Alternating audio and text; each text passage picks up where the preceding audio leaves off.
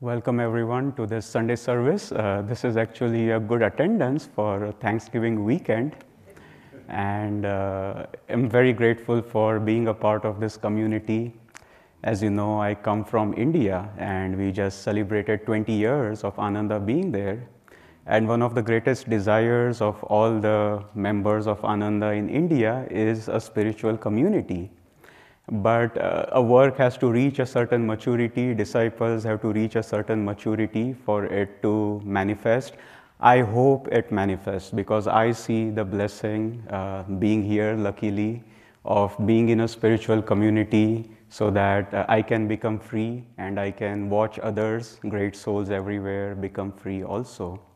So I want to start with a reading, and this is from the Children's Prayers section of Whispers from Eternity. This one is called, so as I read this, let's keep in mind it's written by Yogananda for little children. Come to me as peace in sleep and as joy when I'm awake. Dear Heavenly Father, when I'm asleep, come to me as peace. When I'm awake, come to me as joy. When I give kindness to others, come to me as love. When I run with high energy through my legs. When I think, send understanding through my thoughts. When I use willpower, send thy willpower through me. Teach me to think, play, behave, and use my will rightly, for thou art always by me. I love to be guided by thee, for thou, more even than my parents, dost always wish the best for me.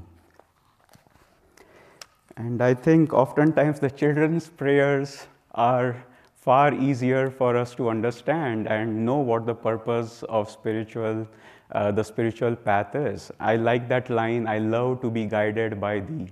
And sometimes that guidance comes in difficult ways, which is where we come to this complex topic of the law of karma, bondage or soul release.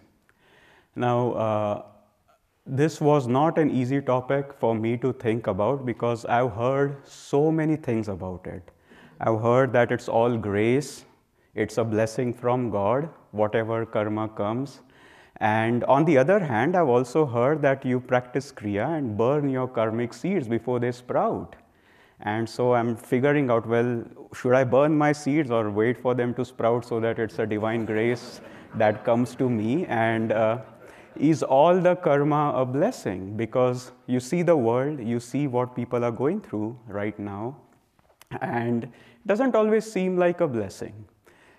Well, and I'll share my resolution of these thoughts with you, and there might be other interpretations that are possible. One is the topic of this Sunday service is interesting.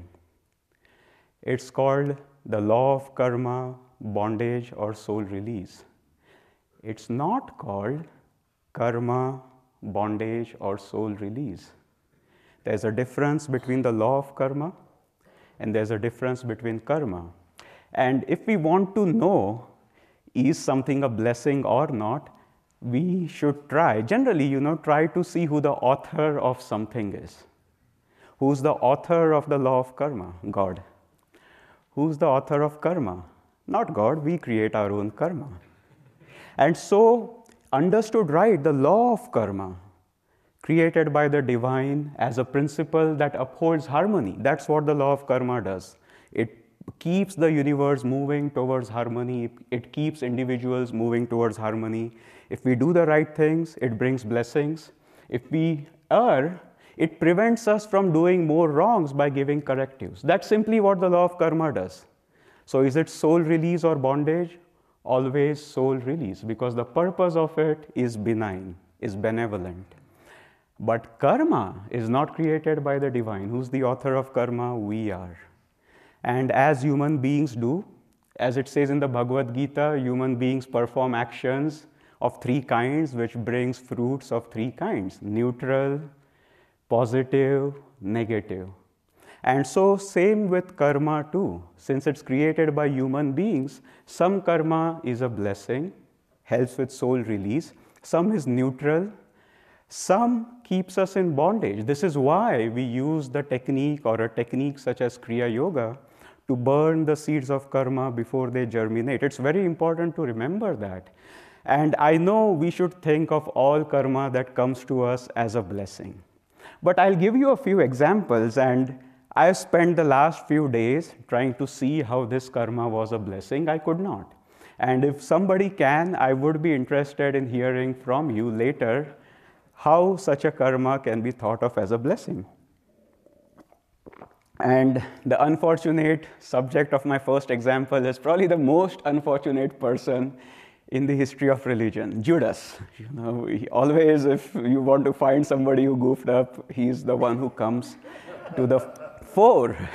But anyway, remember what he did. He betrayed Jesus.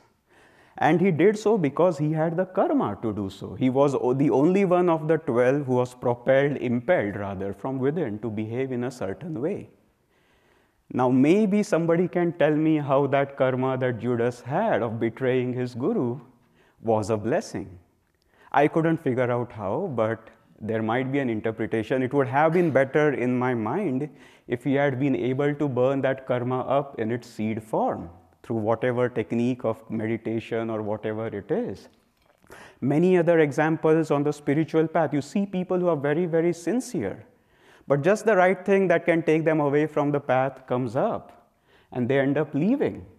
It's oftentimes people who leave are very sincere people. It's just they find the right job opportunity or something else happens that impels them to move on. They have all the other good karmas, but here's one thing that suddenly sprouted, took them away. When Swami Kriyananda met Yogananda for the first time, Yogananda told him something. He said, "You have good karma, that's why I'm accepting you. I want you to know I'm meeting you because Divine Mother told me to meet you." But then he also said, there was somebody else who read the autobiography all the way from Sweden and flew in right away. But Divine Mother told me to not meet her. That too was that woman's karma, and maybe somebody can explain how that is a blessing. I don't know. Yogananda had a disciple called Daniel Boone, and Yogananda would tell him, if you leave now, your karma is such that for 200 years, you'll find it hard to come back to this point of spiritual evolution. And despite being with an avatar, hearing those statements from an avatar, having the blessing of being with a self-realized soul, he left. Again, sometimes the point I'm making here is some karmas are so strong that they prevent us from seeing the spiritual path as a blessing. They take us away. And this is the reason that we talk about burning our karma before it comes to fruition. So again, coming back, the law of karma, all about soul release. But we carry seeds of karma within our own spine, which we created, karmic tendencies, which can be very, very powerful. And they sprout one fine day. We don't know, we don't get prior notification that it's about to happen. And in such a way, we think we are going strong. And if your karma is really bad enough, you think you are going strong when you're gone astray. You don't even realize you've gone astray. It's that complex. So what do we do about it? We have to find release from karma. And how do we do that? I want to read some excerpts from this book, Essence of Self-Realization. There's a chapter, Working Out Karma. And this is all relevant to what we are going through. So some disciple once said to Yogananda, "It all seems so complicated, Master," lamented a disciple.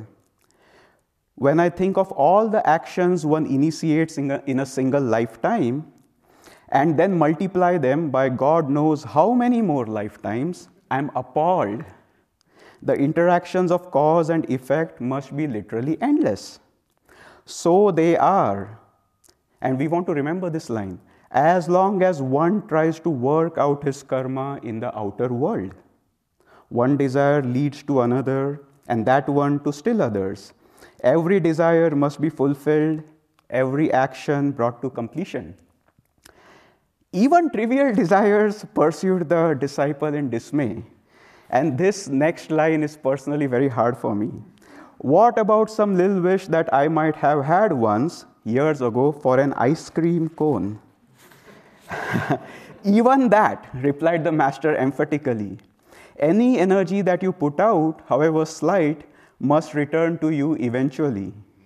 And this is where I'll end, where Yogananda says, the disciple flung his hands up in despair. Then it all seems quite hopeless. As well might one try calming the waves on the ocean. And so there's a few lines here. One is, as long as one tries to work out his karma in the outer world, the interactions of cause and effect are literally endless. And we will come back to that in just a minute, but I remember when I first read this line about the ice cream cone, and even an ice cream cone creating karmic entanglements, I remember that story Swami Pranabha told once. He was just saying there was this classroom of kids, and there was a cookie jar, and there was a basket of apples. And the teacher knew that the students would try to take more than the cookies allotted to them. So he had a little sticker pasted on the cookie jar saying, "Take only one. God is watching."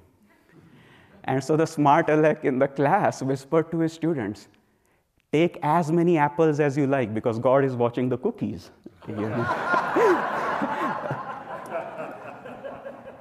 Anyway, with that as my inspiration, I said to myself, well, I know the solution. I won't get any more ice cream cones, and I started getting only ice cream tubs because, Master just told there about ice cream cones creating karmic entanglement.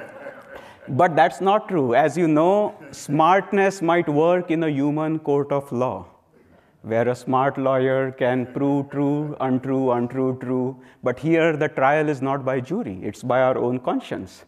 And there's no God who judges us. Our own conscience has an unfailing, complete record which brings to fruition whatever needs to manifest. And so that is not the solution. So what's the solution? I know an incident in my own life. This was almost a decade ago. I was in Mumbai at that time. I was living in Pune, but every weekend I would go to Mumbai to help with the work there. And I would stay with my uncle and aunt and my cousin who were in Mumbai. They were all Kriyabans. The cousin took Kriya when he was 15 years old. And he would sometimes, we had such a warm relationship, tell me all the jokes he heard in school because he knew I liked humor. And so he told me a completely innocent joke, which I later realized is very much relevant to how we tackle the spiritual path. And in this joke, he said, there was a teacher who was always troubled by a naughty student. And so the teacher was waiting for the day of the exam to get sweet revenge, because he knew this student didn't study and she could give him what he deserved for all the trouble he had caused her for a whole year. And sure, it was an oral exam. The teacher would ask questions one-on-one. And the student was already shivering. He was scared. He hadn't studied. He knew he had been a troublemaker, and the teacher was out to get him, so to speak. And so he was expecting to be slaughtered, basically, in the test. And so this little boy comes, sits in front of the teacher, all shivering, and the teacher says, all right, here's your question related to the subject of physics. She says, and we can all do this. She said, close your eyes. I want all of us to close our eyes because I want all of us to think about this question. And she said, imagine you are on a big lake, okay, and the lake is very still. There's nobody on the shore. There's no other boats except the one boat you are in. I hope you're closing your eyes and have this imagination clearly. So you are on a lake, it's completely still, just one boat. You are in the boat with one oar. And the lake is filled with crocodiles. There's no other person who you can shout to for help. You don't have a phone. You can't call 911. And suddenly you realize that there's a hole in your boat. And it's about to sink. And as you know, the boy is getting scared more and more as he imagines this. And then she says, what would you do? And the boy is so scared, he just shouts, teacher, I would quit imagining. And that was the right answer. The reason when my cousin told me this story was I realized, this is the science of yoga. While we are dealing with karma in the realm of karma and being in this dream and trying to fix it all within this dream, it does not work. We have to learn to quit imagining. We have to wake up. And this is actually the solution. Like I read one part of Yogananda's conversation where he said it's hopeless if you try working karma out one good deed at a time, one bad deed at a time. So what is the solution? And this is why, this is one of the most inspiring parts of this book for me, because here Yogananda talks about the Jivan Mukta, which is the one way we wake up, or we quit imagining. And this is from the same chapter, Working Out Karma. And this is how it goes. To a struggling disciple, Yogananda said, "Your job for now is to get to God. Don't worry about all the karma you will still have to complete. Let God worry about that." I'm all for that, by the way. First, destroy in yourself the source of karmic involvement. That source is your attachment to the ego. Once your ego is merged in him, then any actions you perform will no longer revert to yourself. They will leave no trace in your mind. In severing yourself from egoic involvement in any action that you perform, you will have cut the Gordian knot of delusion. This is the state of the Jivan Mukta, one who is free inside even while living in this world. Being inwardly free, nothing he does can ever affect him again. The Jivan Mukta, this is actually fascinating too. The Jivan Mukta through visions may work out the karma of an entire lifetime in one meditation. If he reincarnates, he may even do so simultaneously in several bodies in order the more quickly to work out his past karma. The important thing first is to get to God. Once you succeed in bringing his light into the dimly lit room of your consciousness, your spiritual darkness will vanish forever. And this is actually the only way out to become a Jivan Mukta. Yogananda elsewhere made a fascinating statement in this great book. The binding force between human action and cosmic reaction is the ego. As long as we have a sense of I, whatever we do reverts to that I. The law of karma has to keep working. But if that I, the sense of I, is dissolved by realizing our true nature is spirit, then automatically the effects of past karma stop reverting back to us. This Jivan Mukta is a really cool dude or cool fellow. I want to list out all the things, all the blessings that come with being a Jivan Mukta, and I'll save the best for the last. It's not mentioned here, but you'll see why it's so good. One, once you dissolve your ego as a Jivan Mukta, you don't create new karma, which reverts to you. Two, even the effects of past karma don't really touch you because you know you are spirit. Those past karmas that you have accrued by acting through ego, even if they need to be worked out, they don't really scratch the surface of your consciousness of bliss. Three, you can burn lifetimes of karma in meditation just through visions. Four, you can incarnate in many bodies if you like and work out karma that way. Fifth, we understand what it is all about. Remember that quote that Sundara read from Rays, where Swami says, it's not through ego consciousness, but through super consciousness from above that we figure out the ins and outs of destiny. Why is the world in such a situation? Why is somebody being hurt? Why is the good people winning or the good people are losing? Can't get the answers while we are in this state. But as a Jivan Mukta, we understand.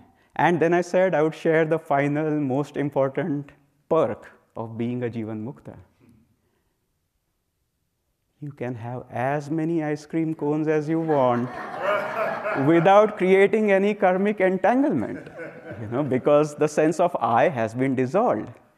Anyway, that's just for fun. But remember, Maybe it motivates some of you to work harder to reach that state, I don't know.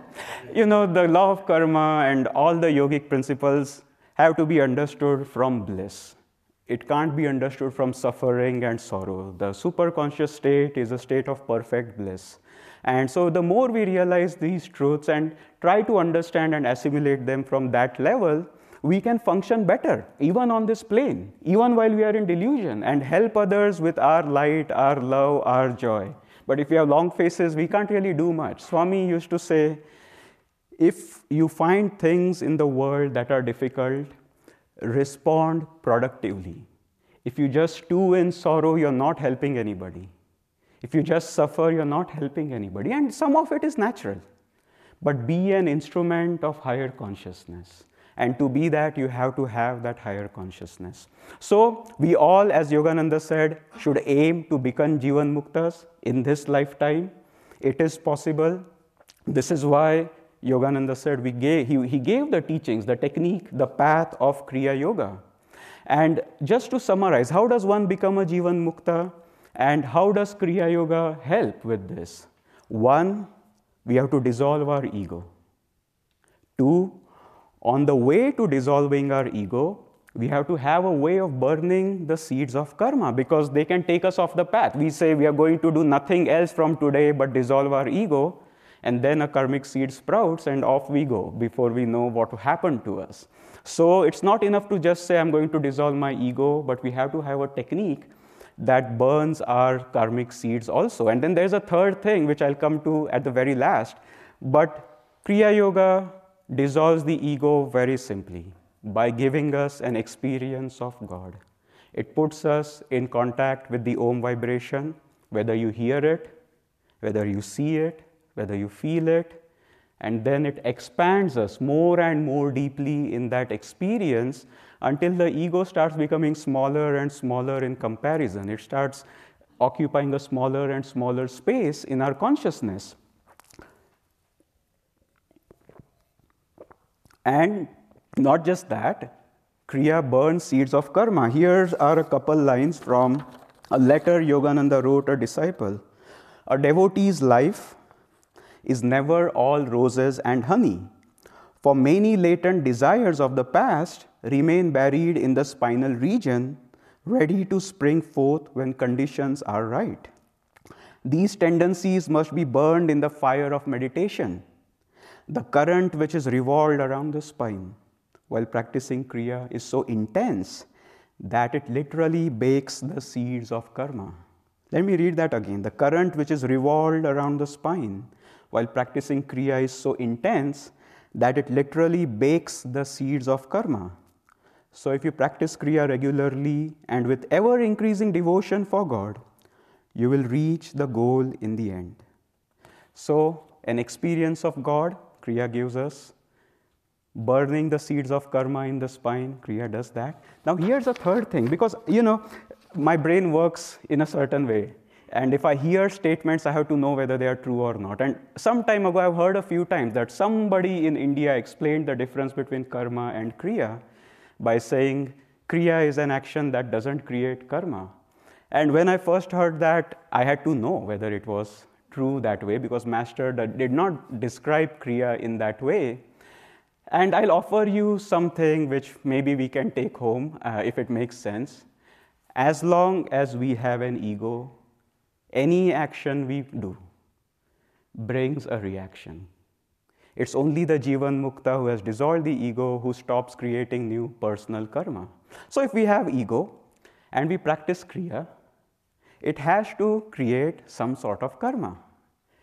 And I say it's a blessing that Kriya does create the right kind of karma. This line that I want to read is from the chapter on Kriya Yoga, from Autobiography of a Yogi. And you might see, perhaps it's the most important blessing of deep Kriya practice. So this is from the AY. A yogi who dies before achieving full realization carries with him the good karma of his past Kriya effort.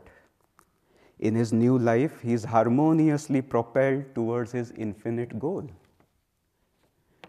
And so when we practice Kriya, so this is why the yogic parlance says you have to take one thorn to remove the thorn that's in your foot and throw both thorns away.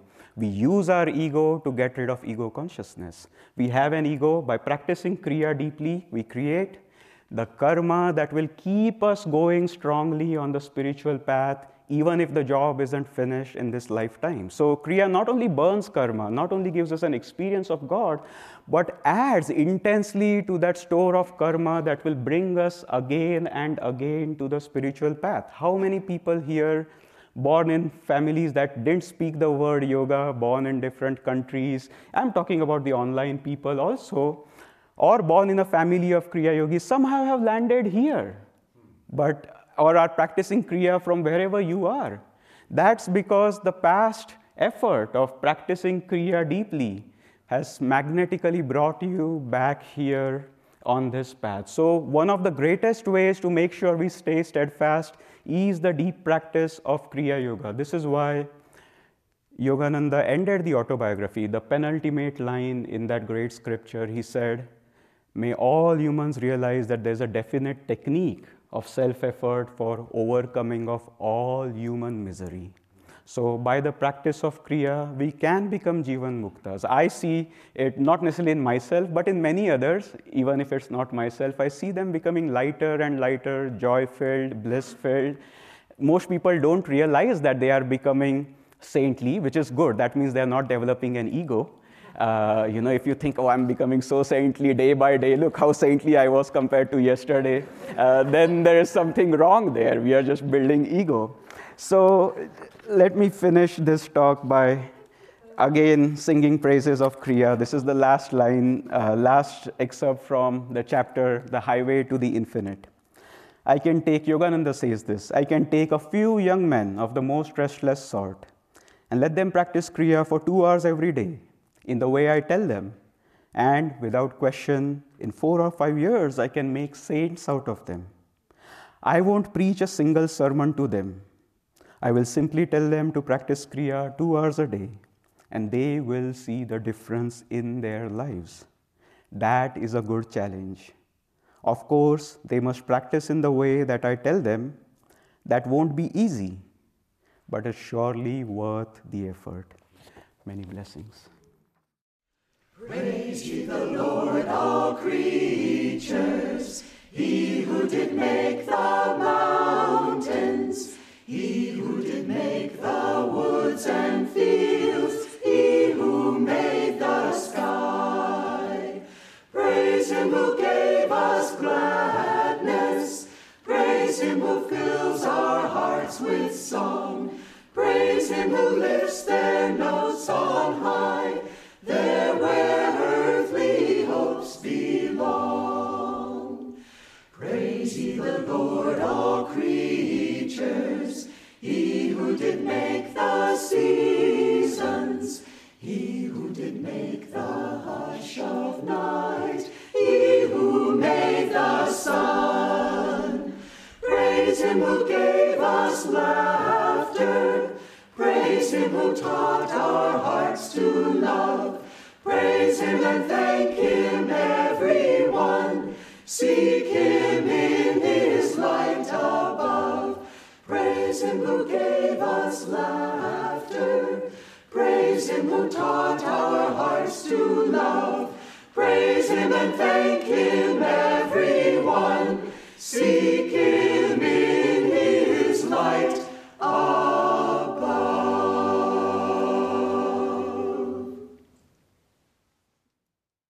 In the Spirit. I, John, on the isle that is called Patmos, was in the Spirit on the Lord's day, and heard behind me a great voice as of a trumpet, saying, I am Alpha and Omega, the first and the last. Thus may all men know Him, the fountain of salvation.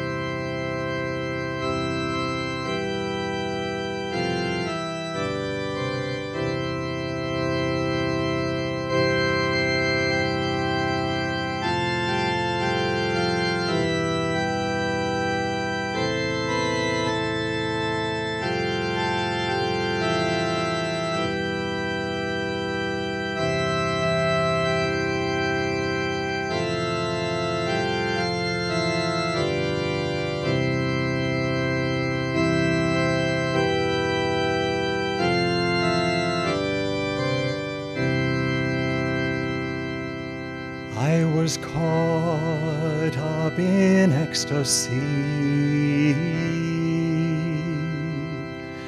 'Twas a day sanctified by God. There he showed me the truths of heaven, truths which all seeking him should know. How the soul made to live in freedom can reclaim its eternal right. How the night, born of our delusions, can be fired, blazing with his light.